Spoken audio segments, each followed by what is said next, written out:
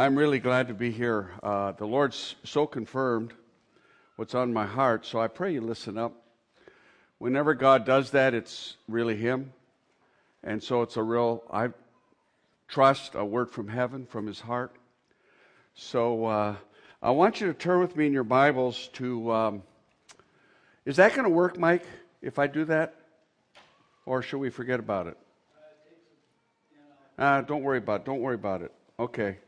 That's an inside thing between Mike and I, that you're sound guy. If you want to go to Psalm 118, verse 24. Psalm 118, verse 24. Psalm 118, verse 24 says this: "This is the day which the Lord has made. Let us rejoice and be glad in it." How many of you have heard that verse before? I started out leading worship back in the early 70s, and there was a song we used to sing in the 70s based on that verse. It was a light song. It was kind of a chirpy song. A little bit up-tempo. This is the day that the Lord has made. That the Lord has made, we will rejoice. Remember that song? And a lot of times that verse will be used Sunday morning. Pastor will open up the service. Hey, this is the day that the Lord has made. Let us rejoice and be glad in it. And again, it comes off as cheerleady, up-tempo, a bit chirpy. It's a Bible verse, and I've been in conferences, same verse has been used. Nothing could be further from the truth of that verse. It's not light. It's not chirpy. It's incredibly heavy. It's an unbelievable day that we're going to talk about. It was incredibly dark. In many ways tragic. And also glorious. And unbelievable. So you have to look at the context. We can't just pull the verse out of the psalm. We got to look at the framework of the verse. So let's start reading with verse 19. "Open to me the gates of righteousness, I shall enter through them. I shall give thanks to the Lord. This is the gate of the Lord." Now, ultimately, the gate is a person who has a name. We know him as Jesus Christ. All right. "This is the gate of the Lord. The righteous will enter through it. I shall give thanks to thee, for thou hast answered me." Let me just stop there briefly. That day is tied to that gate. What happens that day opens that gate. If that day doesn't happen, that gate remains closed. So we're going to rejoice in that day. And if I do my job, you will never be the same concerning that day. Because that day is the centerpiece of eternity. Without that day, I'm not here. Without that day, I go to hell. Without that day, I'm hopeless. How about if we just agree right now before we get into it? Let's rejoice in that day. Amen. Thank you, Lord. And so, let's just keep reading here. "I shall give thanks to thee, for thou hast answered me, and thou hast become my salvation." Now notice, the stone which the builders rejected has become the chief cornerstone. This is the Lord's doing. It is marvelous in our eyes. So here you have this concept of builders who reject Jesus Christ, the cornerstone. Why? Because they want to keep building. They want to do their religious thing. They want to live their life. They want to do their thing. They want to deal with their problems. They want to solve their issues. They want to do it pretty much self-centered, self-motivated. So the builders say no to the cornerstone, who's actually the most important cornerstone to the building that God's actually building. So there's two building programs in the Bible. One will take you to hell. The other one will take you to heaven. The satanic building program started in Genesis 11, where guys said, let's build a tower that will reach heaven, but it started with them. It was a man-made idea. It was rooted in pride and arrogance. It was religious, and it was man's self-effort trying to reach to heaven. Builders is the thread throughout the Old and New Testament. Builders rejecting cornerstone. So Jesus says in a parable, quickly, you don't have to turn there. It's in Mark chapter 10. You can read it later. He's telling a story about a vineyard, and the owner of the vineyard sends a number of servants to try to reach out to the people. They all say no. They kill the servants. Finally, he says, well, I'll send my son. They will listen to him. Come, let us kill the son. Reject the cornerstone because we want to keep building. We want to keep doing our own thing. Brian, that's an excellent song. God's not after part of your heart this morning, child of God. Hey, I'm not mad, I'm fired up. Amen. There's nothing partial here about the gospel. There's nothing halfway in the gospel. Father, look down on the condition of mankind. It's hopeless. It's an absolute disaster. Adam and Eve blew it.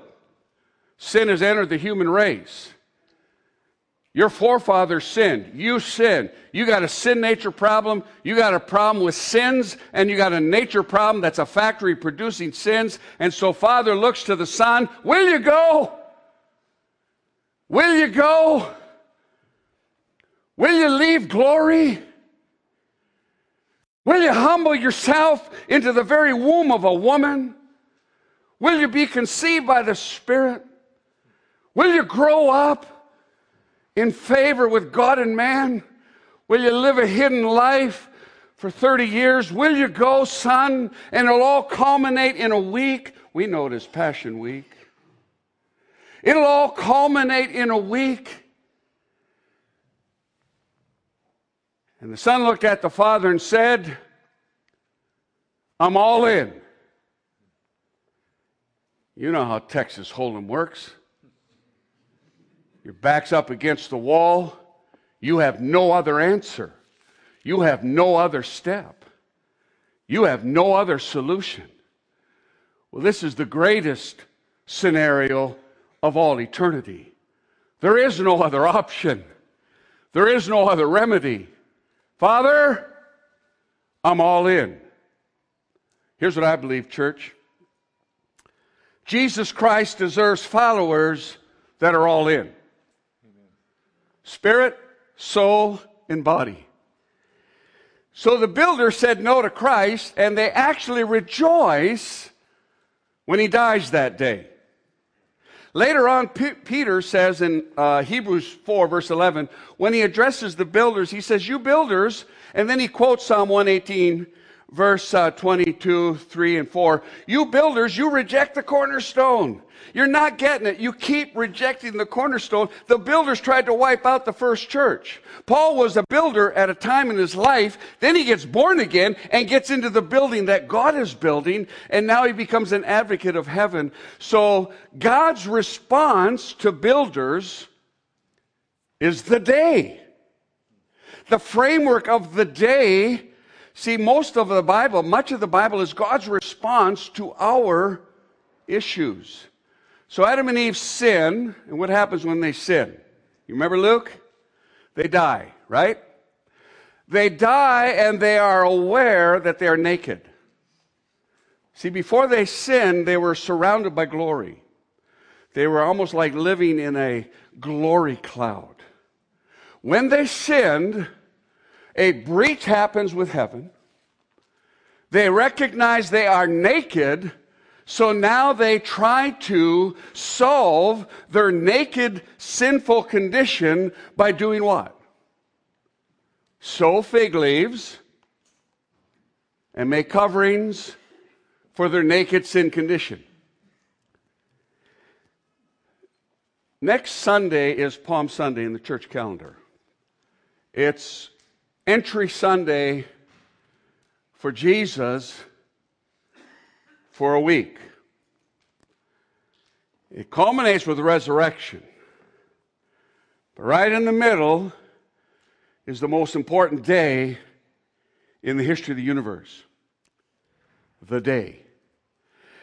God's response to sin, God's response to the results of sin is not fig leaves, but a day. And so I'm reading that, and I'm reading Passion Week, and I love Passion Week. You should, and we should read it a lot. And I'm saying on Monday of Passion Week, Jesus walks by a fig tree, and what does he do? Have you ever noticed?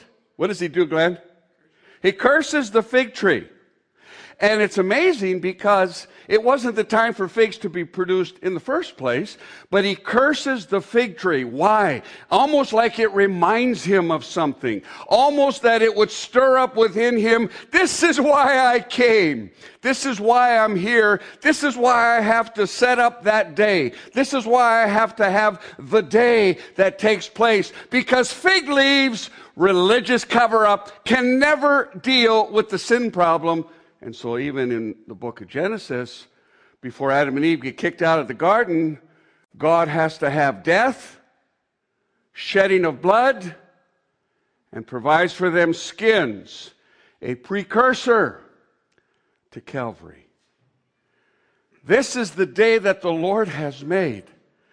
Now, I'm looking at that, and I'm going to honor our time thing because there are actually 7 days that the Lord has made that you want to enter into all 7, but this is the most important one. This is foundational. Without this first day, all the other days are meaningless. All the other days actually don't even happen. This is the day that the Lord has made. So I've been thinking about that day recently. It's actually rooted and grounded in the love of God. It's rooted and grounded in the heart of God. That day is actually something that started in the heart of God before the world was even created. It started before you were even born. That day was in the heart of God because He's the Lamb of God who was slain before the foundations of the world. That day is very much deeply rooted in God, not man. Only God could make that day. Only God can release that day. Now, the day actually begins in the nighttime in a garden. And it's getting pretty heavy. He asked his disciples, please pray. As the weight of mankind's sin begins to settle in with all the guilt, all the condemnation, all the filth, all the heaviness. And so the Son of Man begins to come under that burden. At one point he prays, Father, is it possible to abort this mission? Is there another way? Do I have to drink the cup, Son? There is no other way. Father, I'm all in. Agree with me right now, child of God. Thank you, Jesus. Let's just say it. Thank you, Jesus. You are all in. You're all in. The Bible says as the pressure began to weigh in and his disciples are sleeping, incapable of staying awake to even assist him in a little bit of support, that he begins to sweat blood. Say, well, that's not really true. Yes, it is absolutely true. I've done a lot of research on what happened that day just physically. We would be stunned. We would be shocked. If we really contemplated, we'd all be in tears.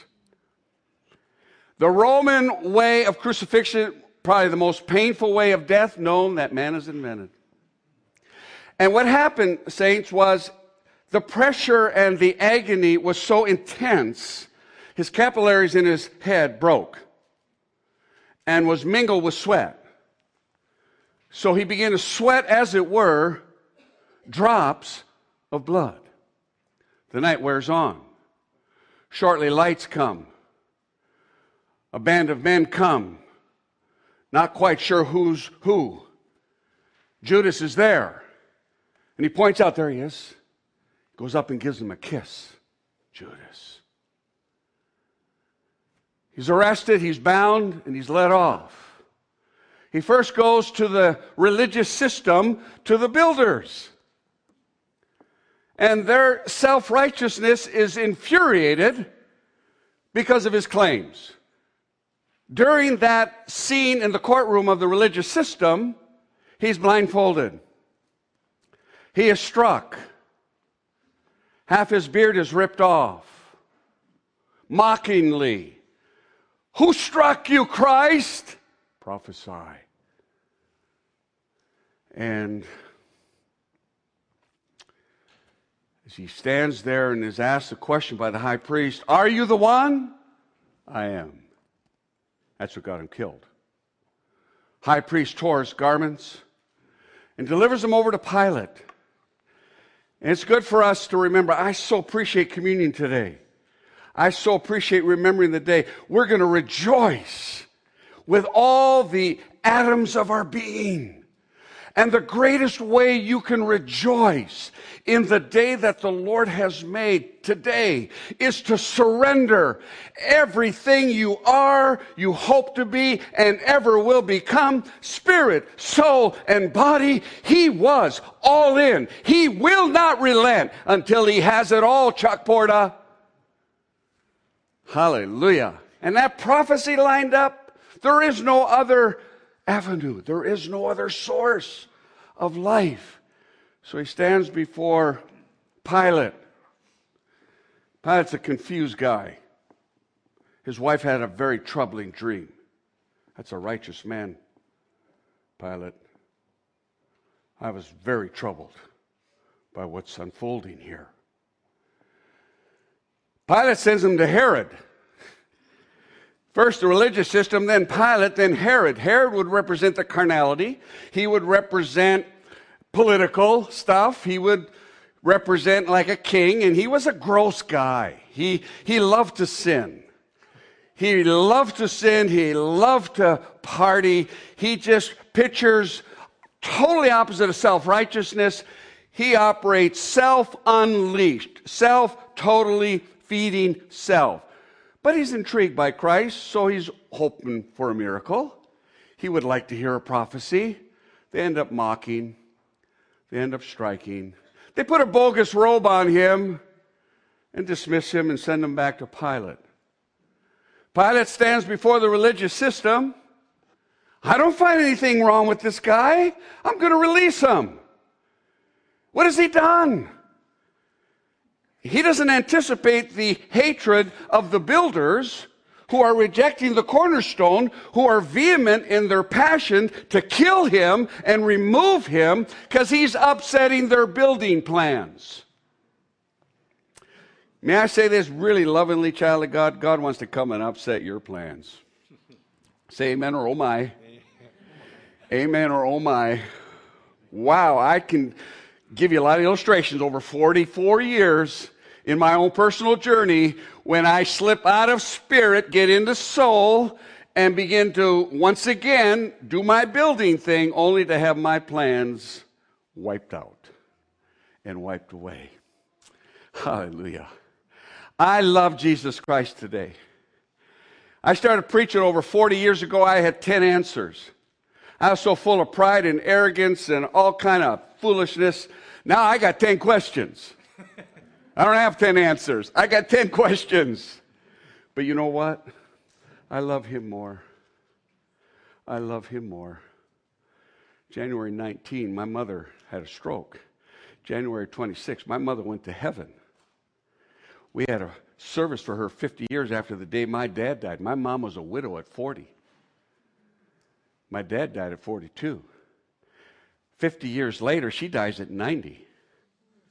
And she took us two boys and a girl, and gave us to God and entrusted us to Jesus Christ. And based upon that day that he already had established, and she says, you got to guard them. You got to watch over my kids. I have no clue what I'm about to do. And I'm telling you right now, this day, 50 plus years later, my brother and I have been in ministry for 72 years combined. My sister taught school for 37 years, hundreds, hopefully thousands of lives impacted because of one simple little prayer of surrender, but rooted and grounded in the heart of God, rooted and grounded in the love of God, and rooted and grounded in a day which the Lord has made. So I'm going to rejoice in it. And the last breath she took, because she couldn't talk after that stroke very well, every once in a while God would give a little love gesture. My daughter, unmarried, had a a FaceTime with Grandma, and Grandma said, "Wedding bells." That was clear, and then the last words out of her mouth in clarity were a repeat of a verse from a very precious song. "And when I come to die, give me Jesus. You can have all this world, but give me Jesus." My mother took 800 million breaths in her 90-year journey. And out of the confession of her mouth, the last known phrase, "When I come to die, give me Jesus." That's what that day provided, Luke. She's in heaven. Hello. She looks about 33 right now as we speak. Because you all get a rewind, sister. Say amen. Come on. We're going to look just like him, spirit, soul, and body. So I love that day. But Pilate says, "I don't know what to do with them. I'm going to release them. Give us Barabbas." That murdering thief. You know what? Chuck's Barabbas. That's the point. He's the substitute. He took the hit. He took your hit. He embraced your penalty. He took your place. Pilate turns him over to his soldiers who themselves are sick, maybe half drunk, party night. And they mock him and they say, "Scourge him." Ooh, now it gets heavy. Because you're stripped to the waist, tied to a pillar. You got a special device called a cat o' nine tails, which is a whip with leather straps, with nail, broken glass, tin. And your back 39 times will be ravaged with that leather whip. And they were skilled at doing it. They were specially trained to carry out crucifixion. They could bring you to an inch of your life, and they would begin to rip and rake across that back. Tendons are cut, muscle is torn, nerves are hit, electric, fiery pain begins to go through your body. That's just the scourging. That's just for physical healing. What a day. They weave a crown of thorns. They were about 2.5 to 3 inches long, incredibly sharp. And they beat them into his skull. Then they put a robe over him for a while, mockingly bowing down, declaring him to be the king. And then they rip that robe off, which reopens all the bleeding. Carry your cross. And he carries it as far as he can. And then Simon, the black man actually, carries it the rest of the way. He ends up on top of a hill about 9 o'clock in the morning. They have special nails, pretty long actually, thin. And the Roman soldiers knew exactly where to place that nail. It's not in the palms, it's in the wrists. In between the bones, and it touches the ulnar nerve.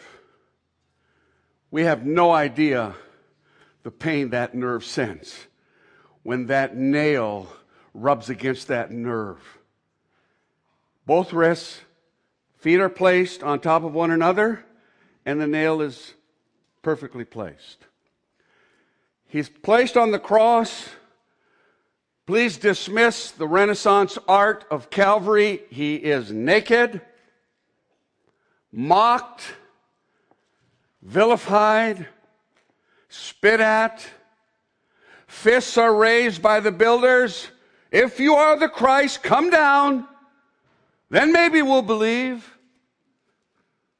And he starts 6 hours that day on that cross. His legs are in a 45-degree angle, and within 15 minutes begin to spasm. They will spasm off and on with incredible pain. You think a basketball player has leg cramps? You have no idea leg cramps on a cross. You're in an awkward, twisted, contorted posture for 6 hours. Psalm 22 is very clear. Church, every bone is out of joint. What does that mean? Shoulders come out of socket. elbows out of socket, wrists dislocated, every bone. And then he begins to speak. Interspersed with the physical suffering of that day, words are released. The first one is, as he presses down on his feet, see what he has to do, normally with Calvary or with crucifixion, you die of suffocation. Weakness, suffocation, and so you're there. And in order to speak and get enough breath in your lungs, you have to bear down on your feet, which sends incredible pain through your entire body. And then, Father, forgive them. They don't know what they're doing. I'll tell you what, I rejoice in that day. It's getting darker. And at midnight, it's really dark. Almost black like midnight, or at noon, excuse me. And as the day unfolds, his heart begins to get heavy, begins to fill with fluid. He says other words to a thief, to his mother who's beside herself, as any mother would. He's forsaken, he's thirsty, and then the final word is the most three glorious words ever spoken. It is finished. Say, thank you, Jesus. Aren't you glad he didn't abort? You know, I think he, in fact, there's a song that we used to sing around Passion Week. I remember Doug Oldham used to sing it. It would send chills down your spine. He could have called 10,000 angels. I think there were 10,000 angels or more with their swords half drawn, with the fury of the jealousy of God in their eyes, and they would have wiped out the whole mob with one word from Christ. But he didn't speak to him. He didn't speak to him. Because he had to say, it is finished. The veil is rent. Somebody say amen.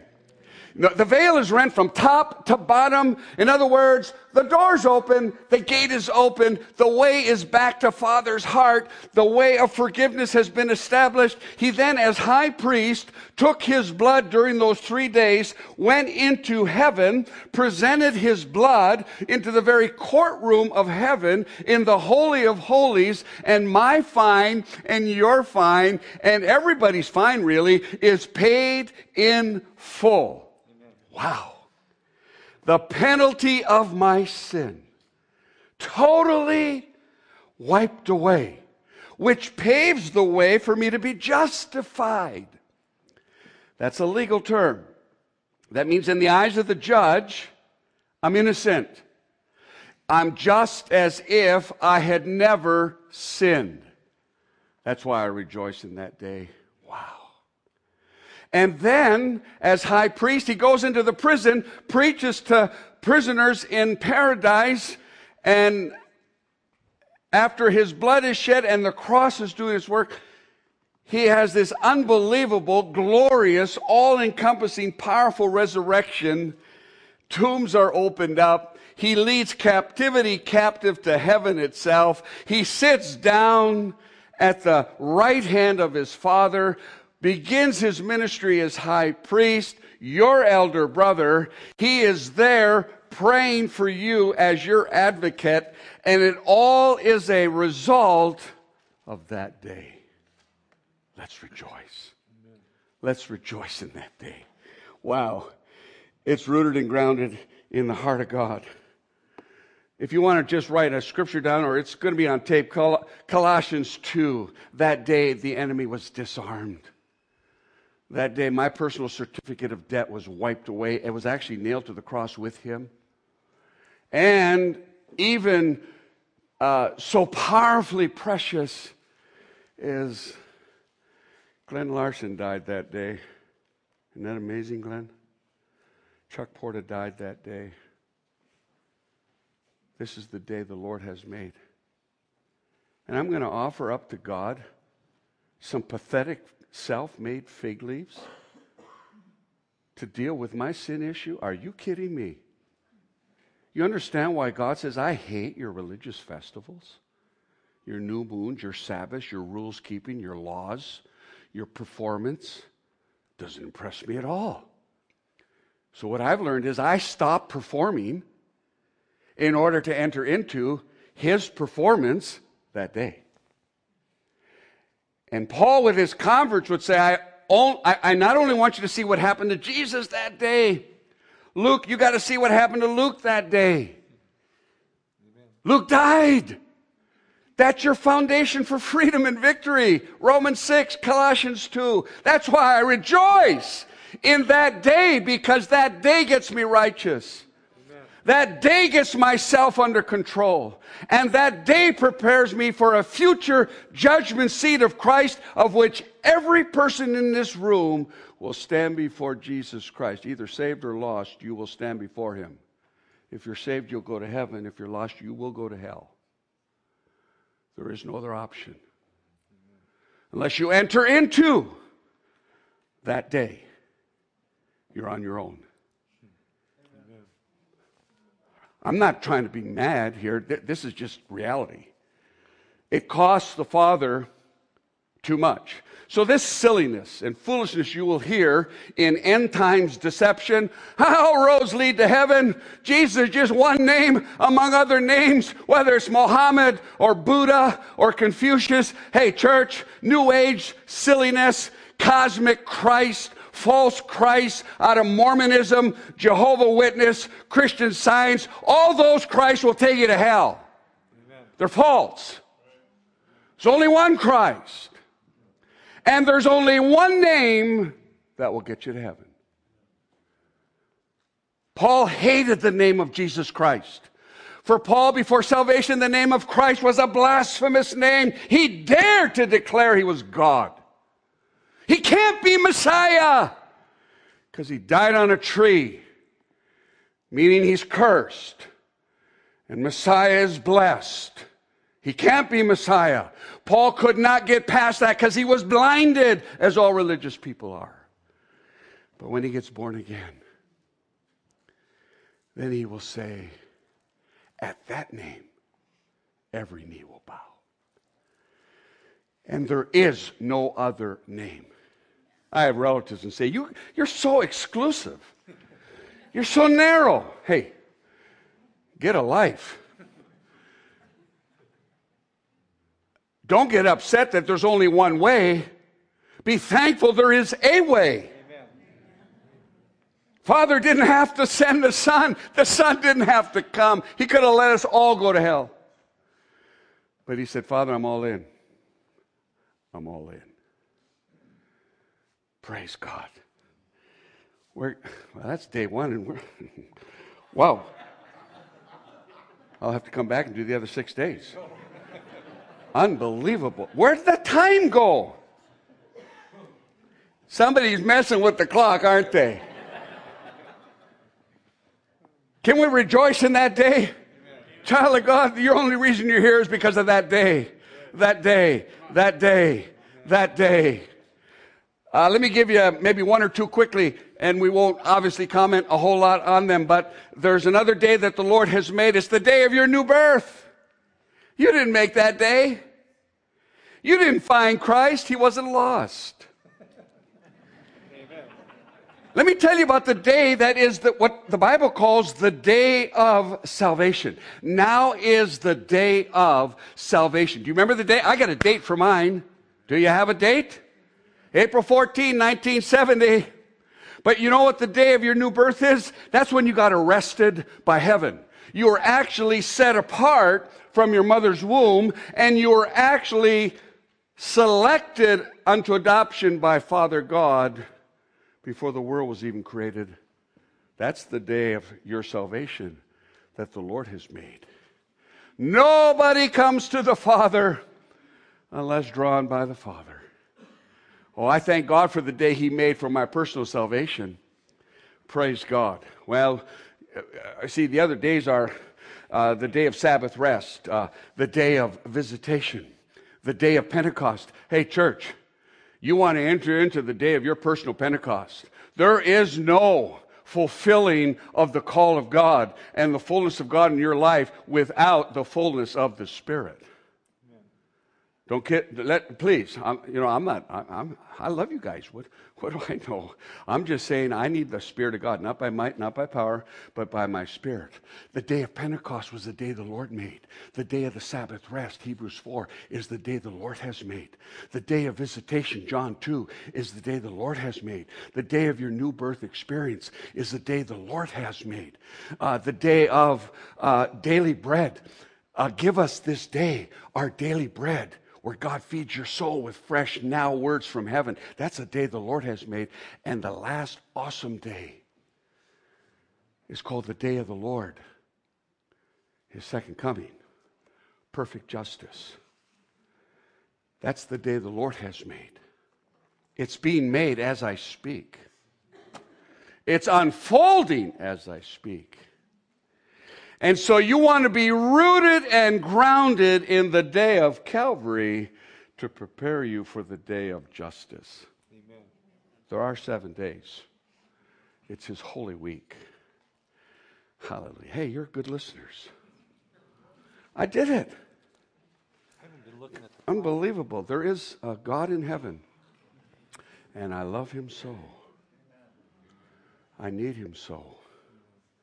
This Easter season, go buy the new outfit if you want and have the nice ham meal. That's cool. Do the traditional stuff. But take at least one night, read and reread Passion Week in the 4 Gospels, and ask the Holy Spirit to do this. Lord, open up the eyes of my heart so that I may see. In order that this is the day that the Lord has made, I will forever rejoice in it. Hallelujah.